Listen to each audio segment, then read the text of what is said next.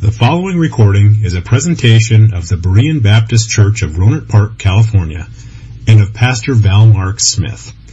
We are an independent Baptist congregation committed to the accurate presentation of the historical doctrines of the faith. We welcome your visit to our services anytime here in the Rohnert Park area. Morning. So last week we started going through the book of Genesis with the teen group. And I'd have to apologize to the teens in advance because we'll be slightly deviating from the lesson last week. We're not going to be continuing on to the next part. Last week, I only somewhat touched on the importance of taking Genesis as literal history and an actual account of what happened in the past. And the reason why I didn't go too in depth with them was because I had already kind of done lessons on that when I was substituting for Tabor. And I was basically just planning on kind of reviewing that little by little as we went through the study. But I don't remember exactly the last time the whole church kind of looked at Genesis and understood why is it important that we take this as it's written.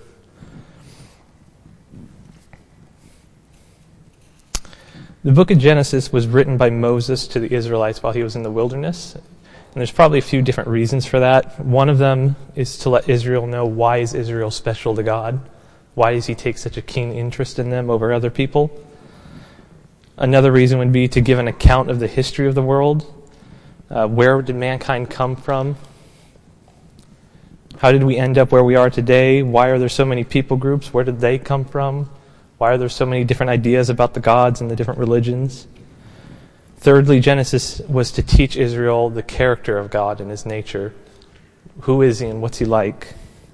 We need to remember that the older pagans, the Egyptians, the Canaanites, the Mesopotamians, they all had their own origin stories.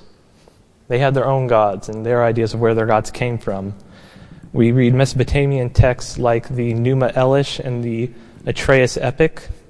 The Egyptians also had their origin story found in the Memphis and Hermopolis text. Egyptians taught that the first god, Adam, not Adam, but Atum, A-T-U-M, also sometimes referred to as Temu, evolved out of the dirt of the earth.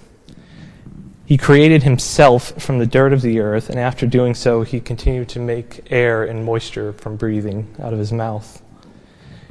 He then had two children who he lost as they wandered through the darkness. And so Atum, or Adam, sent his eye to go look for them, and that would be where they get the idea of the sun.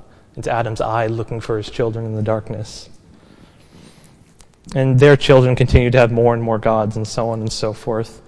But the book of Genesis portrays God very differently than the gods of the Egyptians and the Canaanites. God is uncreated, according to the Israelites. He wasn't made out of dirt. He wasn't made out of the chaos of heavenly clouds. He wasn't brought up out of the waters from violent air, the water shaking the waters and creating violence, as some of the Canaanites and Mesopotamians believed. God is uncreated. Isaiah 45:5 says, "You are my witnesses, declares the Lord, and my servant whom I have chosen, so that you may know and believe me and understand that I am he. Before me no God was formed, and none will come after me." And that's very different from all the other religions of their day. Also, God did not create the earth for himself. He did not create the earth for his own habitation, which is what many of the Mesopotamians believed about their gods. They created the earth for their own pleasure and their luxury, and man was just kind of an afterthought. Man was there to serve them and give labor to them, to irrigate their fields and take care of them. That's not the God portrayed in the book of Genesis. The God of Genesis is very different from them. God created the earth for man's habitation, and he blessed them and told them to fill the earth, which is also something very different from the pagans. They were irritated when mankind started spreading out all over the earth. They didn't like it that earth was being filled to the brim with humans. And in some Mesopotamian legends, they also had an origin, a story about a global flood. And they said the gods destroyed humans with the global flood because they didn't like all the noise they were making. too much noise, so they killed all the people. But God, he's not upset when people populate the earth. He wasn't upset when man started spreading out over the earth. That's what he told them to do. He blessed them to do it. And so you see a very different character of who God is. And so I think one of the reasons why God gives us a creation account of what he did and how he did it was so the Israelites wouldn't apply and attribute pagan origin stories to their God. And they wouldn't understand how different God is. So what does the book of Genesis actually record? What took place? When we read Genesis plainly, it makes it clear that the heavens and the earth and everything in them were created in 6 days about 6,000 years ago. After which the fall into sin took place. Cain killed Abel. More wickedness grew throughout the earth, and eventually the earth became so wicked and so perverse that God decided to destroy all flesh under the whole heaven in a global, catastrophic flood.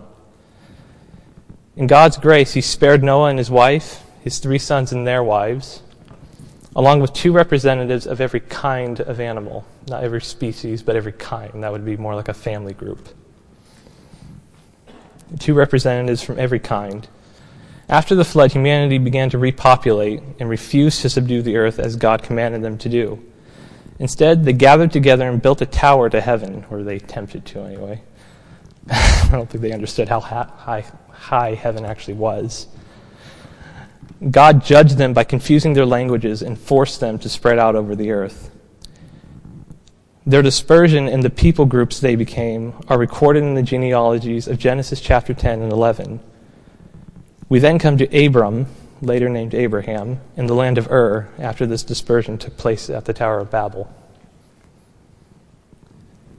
What Genesis records is actual history. It's not in the language of poetry or metaphor or an analogy. Moses very clearly writes in the language of narrative. You find words like, this person did this, and then this happened, and then this person said this, and this person reacted this way, and then this happened, and then this happened. You find all these details in the genealogies of where did people go after Tower of Babel? What people groups did they become? You find all these details about who people were and what they did and how long they lived. That's not poetry. It's not an analogy. That's narrative. It's also not mythological narrative. We also see, by interpreting Scripture with Scripture, you can see that the Bible takes Genesis literally in many, many places. It's actually one of the most quoted from books in the whole Bible by other people and other characters in the Bible. Exodus chapter 20, verses 8 through 11. Remember the Sabbath day to keep it holy. For in 6 days shalt thou labor and do thy work. But the 7th day is the Sabbath of the Lord thy God. In it thou shalt not do any work, thou nor thy son, nor thy daughter, thy maidservant, nor thy maidservant, nor thy cattle, nor thy stranger that is in thy gates. For in 6 days the Lord made the heaven and the earth, the sea, and all that is in them, and rested the 7th day. Wherefore the Lord blessed the Sabbath day and hallowed it. You can see very clearly there, in 6 days the Lord made the heavens and the earth. It means days, literally. Days are not meant to be understood as millions of years or vast periods of time. Jesus also took Genesis literally. Matthew chapter 19, verses 1 through 5. And he answered and said unto them, Have ye not read that he which made them at the beginning made them male and female, and said, For this cause shall a man leave his father and mother, and shall cleave to his wife, and they twain shall be one flesh? He said Adam and Eve were made at the beginning. He doesn't say God started everything at the beginning and then, I think it's 9 billion years later the earth was made, and then a few million years ago humans were made. He doesn't say at the beginning and then billions of years later he made humans. Adam and Eve were made at the beginning of the creation. We also see in 2 Peter chapter 3, verses 3 through 6, Peter warns us that people in the last days would come and scoff at the account of Genesis. Knowing this first, that there shall come in the last days scoffers, walking after their own lust, and saying, Where is the promise of his coming? For since the fathers fell asleep, all things continue as they were from the beginning of the creation. For this they willingly are ignorant of, that by the word of God the heavens were of old, and the earth standing out of the water and in the water, whereby the world that then was, being overflowed with water, perished. And we can go on with many different scriptures of people in the Bible took Genesis literally. You also have people today like Dr. James Barr. He's a professor of Hebrew at Oxford University, and he's not a biblical creationist. He does not accept the account of Genesis, so he's not trying to defend anything. And yet he says this, so far as I know, there is no professor of Hebrew or Old Testament at any world-class university who does not believe, that is, they don't deny, that the writer of Genesis 1 through 11 intended to convey their readers the ideas that A, creation took place in a series of 6 days, which were the same days as our 24-hour periods we now experience. B, the figures contained in the Genesis genealogies provided, by simple addition, a chronology from the beginning of the world up to the later stages of biblical history. And C, Noah's flood was understood to be worldwide and extinguished all human and animal life except for those on the ark. You cannot get millions of years or the theory of evolution by simply faithfully interpreting the scriptures. So why is there all this disagreement? If the scriptures are so clear, why do people try and reinterpret Genesis? Well, one, many Christians, even theologians who are very good in many other areas, they're very good students of God's Word in other areas of theology, but they succumb to intimidation by secular scientists. They say they compromise Scripture by using eisegesis of the Genesis account. And let me explain what I mean by that. You'll notice I specifically said secular scientists. That's because, by God's grace, He's blessed us with many scientists today who are very well studied, they have their PhDs, and they affirm the Genesis accounts, and they've come up with a flood of arguments, pun intended, that validates the Genesis account and the global flood, and how the global flood can account for the geological phenomenon that we see today in the rock layers and the fossils. I also said they use an eisegesis of the Genesis account. Eisegesis, let me explain this first. You probably may have heard of an exegesis, or an exegetical approach to Scripture. And what that means is essentially when an interpreter of Scripture tries to understand the original meaning of the author. He figures out who the author is, what context is he writing in, when did he write it, why did he write it, and what genre did he write it? Is it poetry? Is it narrative? Is it apocalyptic? What's the genre of his writing? In other words, exegesis is trying to understand the meaning of the Scriptures by figuring out what the author's original intended meaning was. The opposite of exegesis is called an eisegesis. And if I can just paraphrase the definition I found. In an eisegetical approach to Scripture, the interpreter ignores and overrules the author's original meaning by imposing their own presuppositions, agendas, or biases onto the text, making the Scripture mean something which the author never intended to convey. This is why there's so much confusion over Genesis. It's not because people are faithfully interpreting Scripture that they come to these disagreements. It's not because they're using exegesis and trying to understand what did Moses mean when he wrote this. You cannot get Darwinian evolution or millions of years out of Scripture by allowing God's Word to shape your understanding of the world's history. The reason there is so much skepticism about what Moses wrote is because people impose their own agenda and their own biases onto the biblical text, rather than letting God tell them how He created the earth. They reinterpret His account and try and tell Him how He did it. In fact, the reinterpretations of Genesis is something Martin Luther actually commented on in his day, except he had a little bit of the opposite problem. You see, today we try and reinterpret Genesis to fit millions of years into the Scriptures. Martin Luther had the opposite problem. There are people trying to say God didn't create everything in 6 days. He created everything in an instant, or maybe just one day. That was an interpretation that St. Augustine proposed, Augustine of Hippo. And that interpretation continued on for many years by, I wouldn't say too many people, but a good amount. Martin Luther's response to this was this: when Moses writes that God created the heaven and earth and whatever is in them in 6 days, then let this period continue to have been 6 days, and do not venture to devise any comment according to which 6 days were 1 day. But if you cannot understand how this could have been done in 6 days, then grant the Holy Spirit the honor of being more learned than you are. In other words, don't be wise in your own eyes. Secondly, why do people compromise Genesis? I think it's because they don't understand the actual nature of this debate. What is the actual nature of the disagreement? This origins debate is not a creation versus science debate. People make arguments like science says the universe is billions of years old, or the evidence speaks for itself, and we evolved from apes. No, it doesn't. That's a fallacy. The fallacy in the study of logic is an error in reasoning. Or, if I can put it my own way, it's bad arguments that people find convincing. That's what a fallacy is, a bad argument that you find convincing and you shouldn't.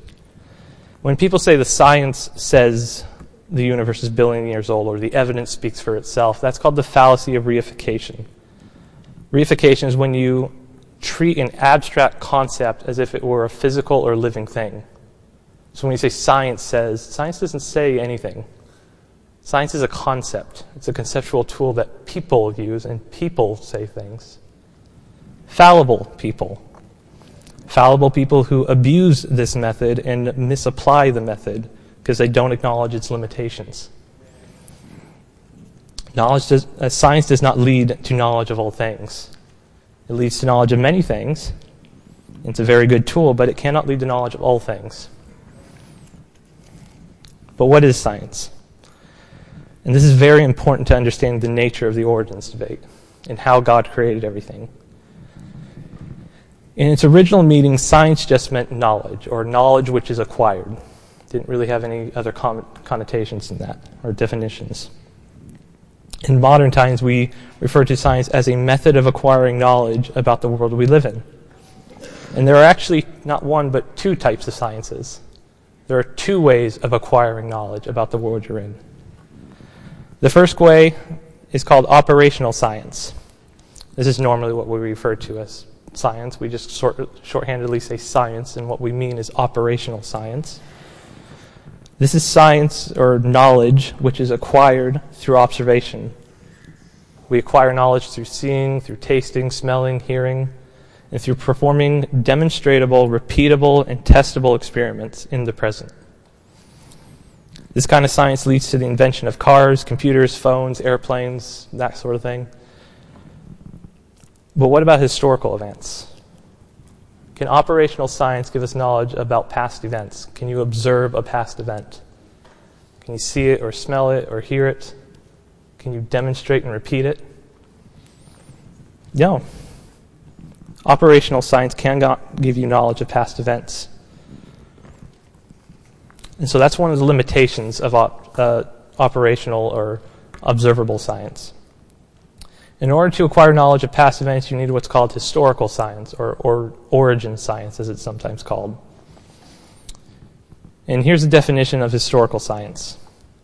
Historical science is an attempt to discover truth by examining reliable eyewitness testimonies, if they're available, and circumstantial evidence, such as pottery, fossils, and canyons. Because the past cannot be observed directly, assumptions greatly affect how these scientists interpret what they see.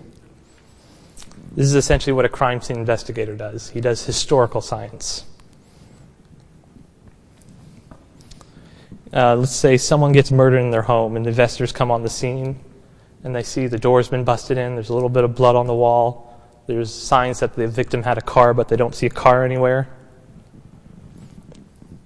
And as soon as they walk through the door, they start doing something. They start looking at the evidence, and they start imagining different stories that could account for why things are the way they are. But there's a problem. How do they know that their stories are correct? What they imagined happened in the past is actually true. Well, the best way to validate your stories about what happened in the past is through a testimony. Someone who was actually there to observe what happened. That's why when you're trying to convict someone of murder, an eyewitness testimony is a very, very strong evidence.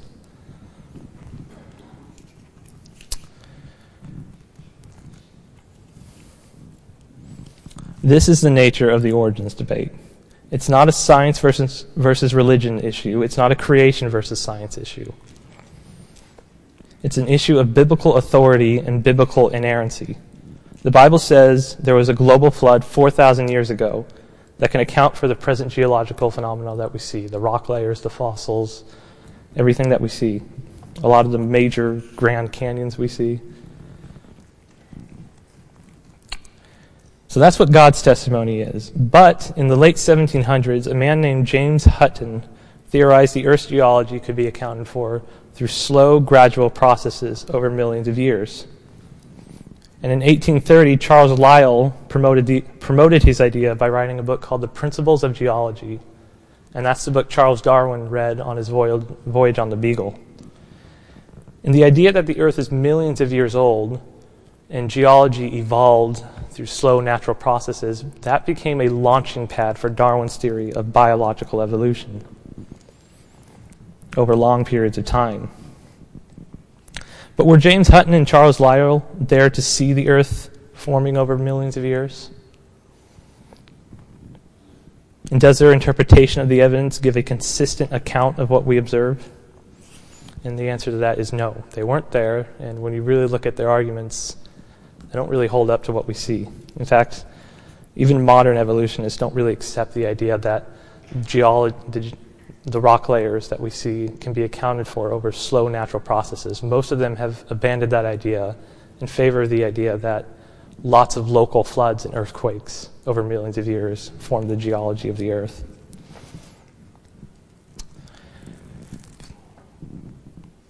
The issue is man's assumptions about the past versus God's testimony about the past.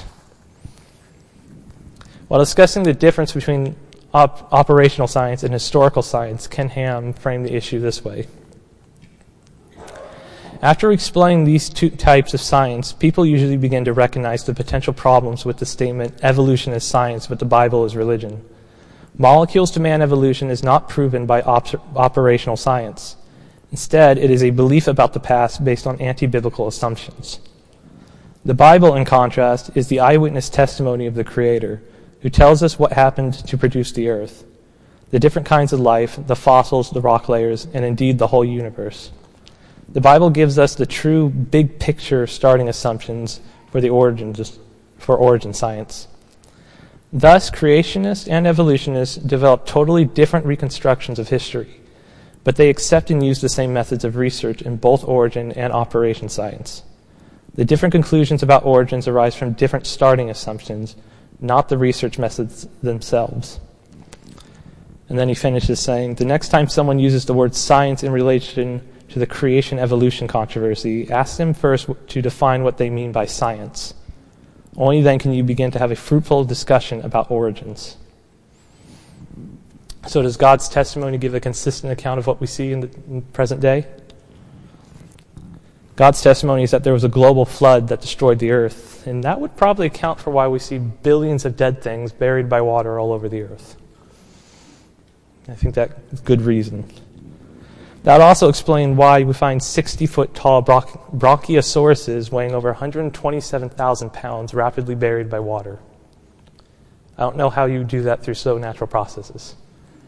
How do you bury a 60-foot tall animal weighing over 100,000 pounds in water? And also, how do you do that consistently? We find multiple fossils of these dinosaurs. This would also explain C14. Carbon-14 is a radioactive isotope that decays into nitrogen over time. And it is physically impossible for C14 to last more than 1 million years. It can't happen. In fact, Dr. Jason Lyell actually did the mathematical equations on this, and he found that if the whole Earth and everything in it was made out of carbon-14, the whole Earth would have decayed into nitrogen in 1 million years. There wouldn't be a single atom of it left, or at least nothing detectable.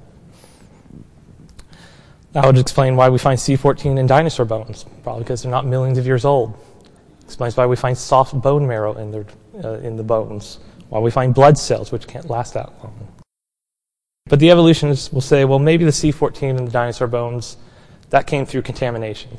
It was added later. There's some other source putting the C14 in the bones because it's open and exposed to the environment.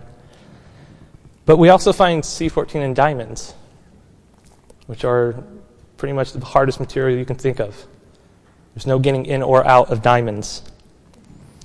And we find C14 in them, which indicates these diamonds cannot be billions of years old, as evolutionists claim. But if they're under 1 million years old, like the Bible claims, then it fits well with the biblical account.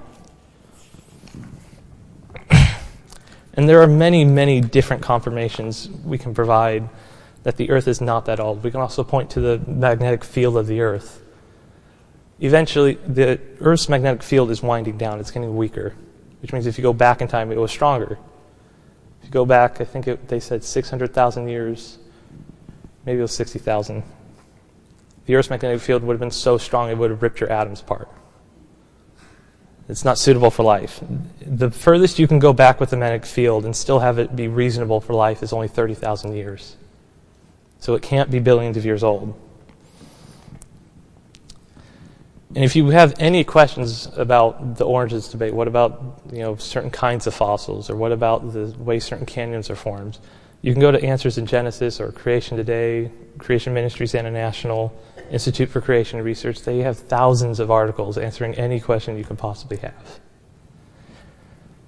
So we need to stop compromising what God clearly says about the history of the world. There's no reason to, and we have every reason not to. We don't need to worry about science contradicting the Bible. There's no reason to compromise or accommodate evolution theory.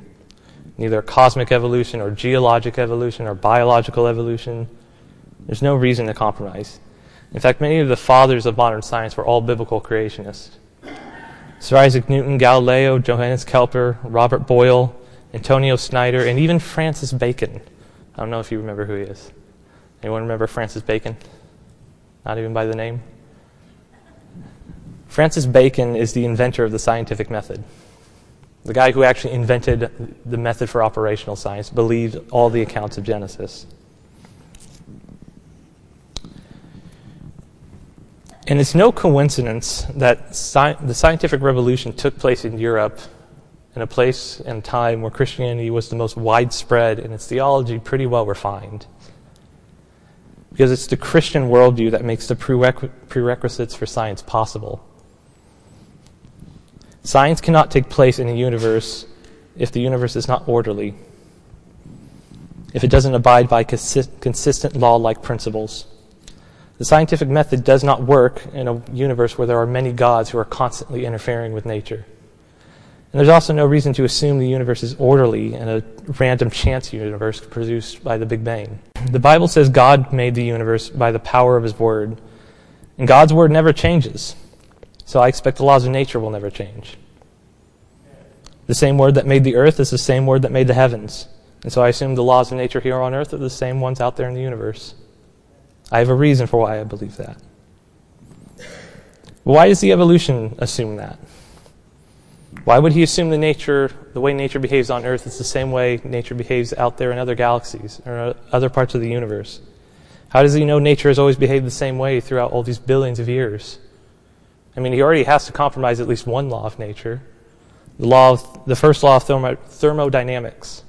Thermo means heat, dynamics means the workings of, the way it operates. So the operations of heat, or the workings of heat. The first law of thermodynamics says matter and energy cannot be created nor destroyed. It can only be transformed from one form into another. And yet here we are, made of matter and energy. So how did we get here if the law of nature say we can't be created?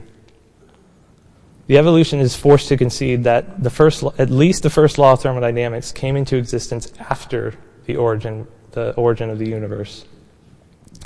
And if one law of nature came into existence after the beginning, why can't other laws of nature?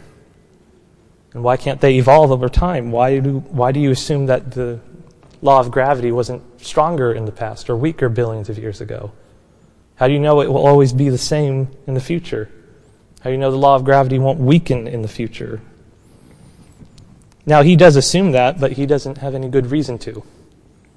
He assumes the law of gravity has always been the same and always will be the same, but he doesn't have any good reason for that. His reasons are arbitrary.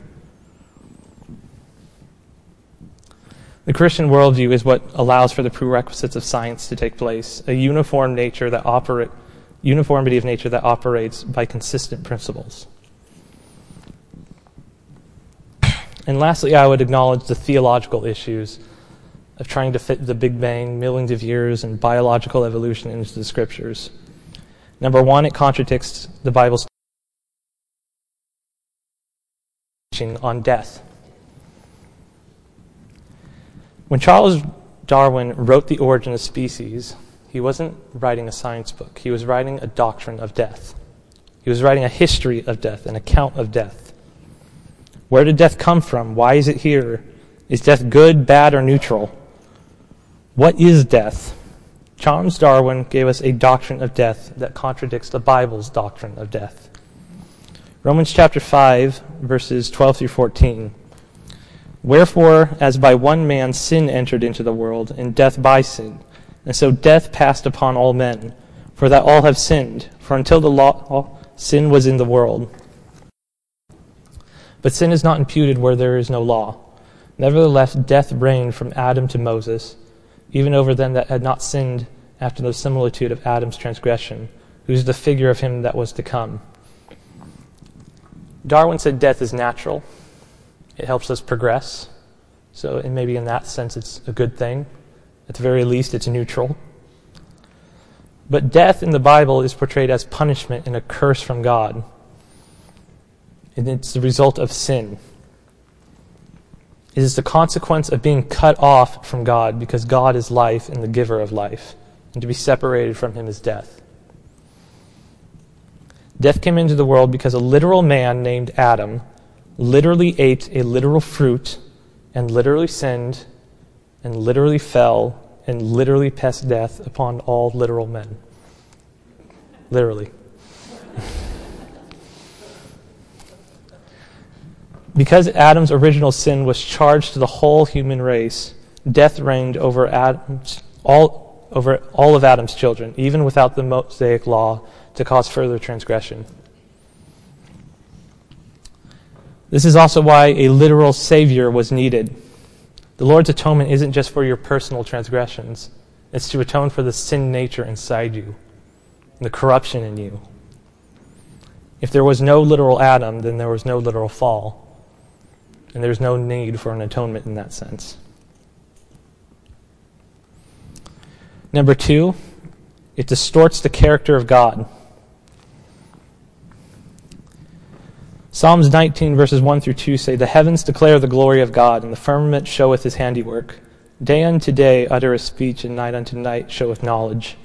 And Romans chapter 1 verse 20, For the invisible things of him from the creation of the world are clearly seen, being understood by the things that are made, even his eternal power and Godhead, so they are without excuse. These verses tell us that God created the world. He created the world with certain characteristics and in a certain way to convey certain characteristics about himself, certain attributes about himself. So it's not just important that God created, it's important how he created. Is God a deistic God that's impersonal from his creation? You just get the ball rolling and then step away and watch it roll? That's what the God of the Big Bang does. He's not personally involved in the act of creation. He just gets it started and then watches it go. That God is a God of randomness, chaos, and disorder. The God who used evolution is a God of bloodshed, suffering, and death. Those aren't the characteristics of God.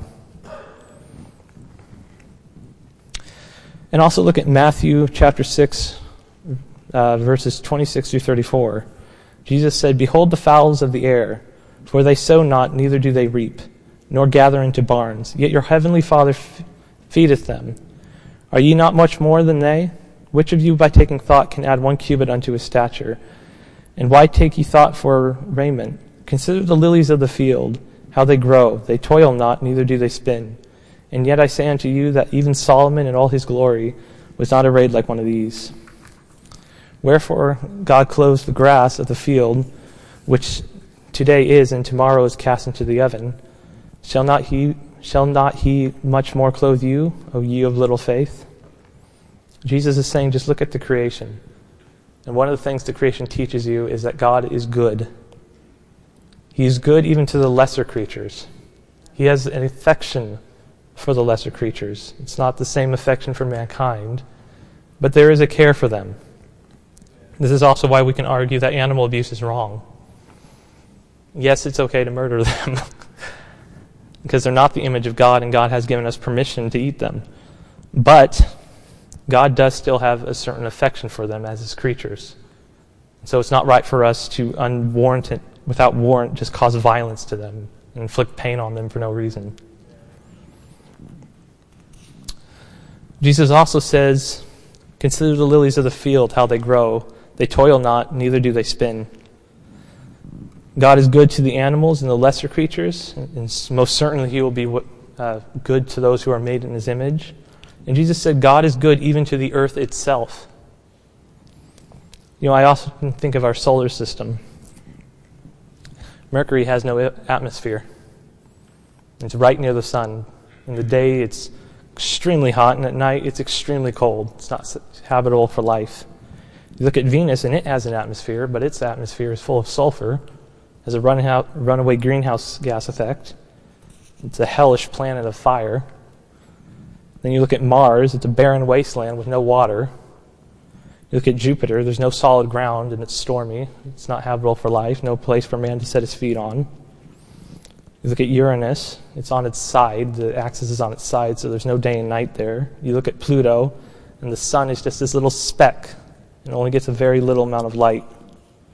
But then you come to a very peculiar planet in the solar system. It's called Earth. And on this planet, it has an atmosphere, but it's just the right kind. This planet has water on it. This planet has life and beauty on it. The oceans are tamed. They're not like Titan, the Jupiter's moon Titan, where the water tears it apart. This water is tamed. The winds are tamed. The atmosphere is just the right temperature and the right conditions. And it's not a barren wasteland like Mars. It's filled with flowers and lilies that give it beauty and sweet fragrance. God has a special care for the earth that he doesn't have for the other worlds. Isaiah said he formed the earth to be inhabited. He doesn't say that about any other planet in the whole universe.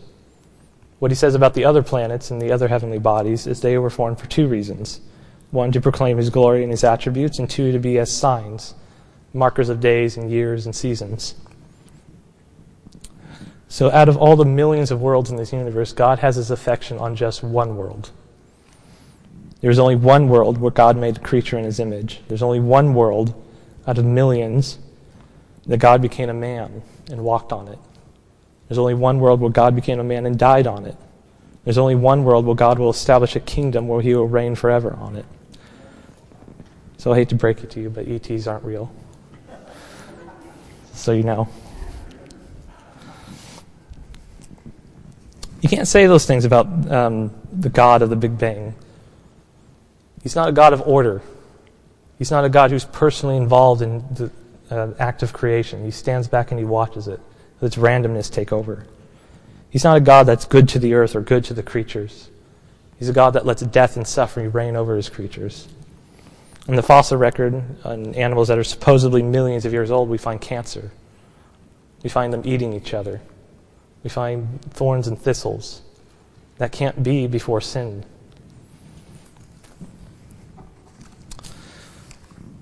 What you attribute to God tells you about his character. And as I said at the beginning, one of the reasons God wrote the creation account is so Israel's, they wouldn't attribute pagan origin stories to the true God. And that's exactly what you're doing when you attribute evolution to the true God. It's a pagan origin story that you're attributing to him, and it distorts his character. And I'll just quickly cover the last few reasons. Jesus said Adam was made at the beginning. Was he wrong? Was he accommodating ignorance? People say he was just accommodating their beliefs. But Jesus said he is the truth, and it is not in the truth's character to accommodate ignorance. And if he said it wrongly, knowing it was just pure wrong, then why should I trust him about anything else? Jesus said, if I have told you earthly things and you believe not, why should you believe if I tell you of heavenly things? If I tell you of the earth that's right in front of you, why would you believe of spiritual things you can't see? 4, it undermines the gospel, as I already discussed. If there's no original sin, there's no need for a Savior. If death is not the consequence of sin, then there's no need for the Savior to die. 5, it nullifies the authority of the Scripture, which is really why this is such an important issue. The fact that the earth is 6,000 years old is not really inherently important in and of itself. If the earth is billions years old, that doesn't really matter. And no, it's not a salvation issue. You can believe in evolution and still be saved. And as I said, you can even be a good theologian in other areas. But when you try and compromise Genesis, you undermine biblical authority. If I can't reliably trust what I plainly read in Genesis, why should I reliably trust what I plainly read in Romans 1 about homosexuality? If I can overrule Moses' original intent in Genesis, why can't I overrule what Jesus said? Why can't I overrule what Paul said and impose my own suppositions and agendas on them? And 6, it weakens the church. It causes confusion, uncertainty. And I think as we study the origins debate, you see how Scripture affirms it. You see how very good creationists, scientists, geologists, astronomers, they give arguments that affirm the biblical accounts. It's very faith-affirming, and it strengthens your confidence in the Scriptures. That's the nature of debate, and that's why Genesis matters. And you're dismissed. Thank you for listening to this presentation of the Berean Baptist Church of Rohnert Park, California. If you would like further information about our church, please feel free to call us at area code 707-584-7275 or write to us at Berean Baptist Church, 6298 Country Club Drive, Rohnert Park, California, 94928. Additionally, you may visit us on the World Wide Web at www.bbaptist.org.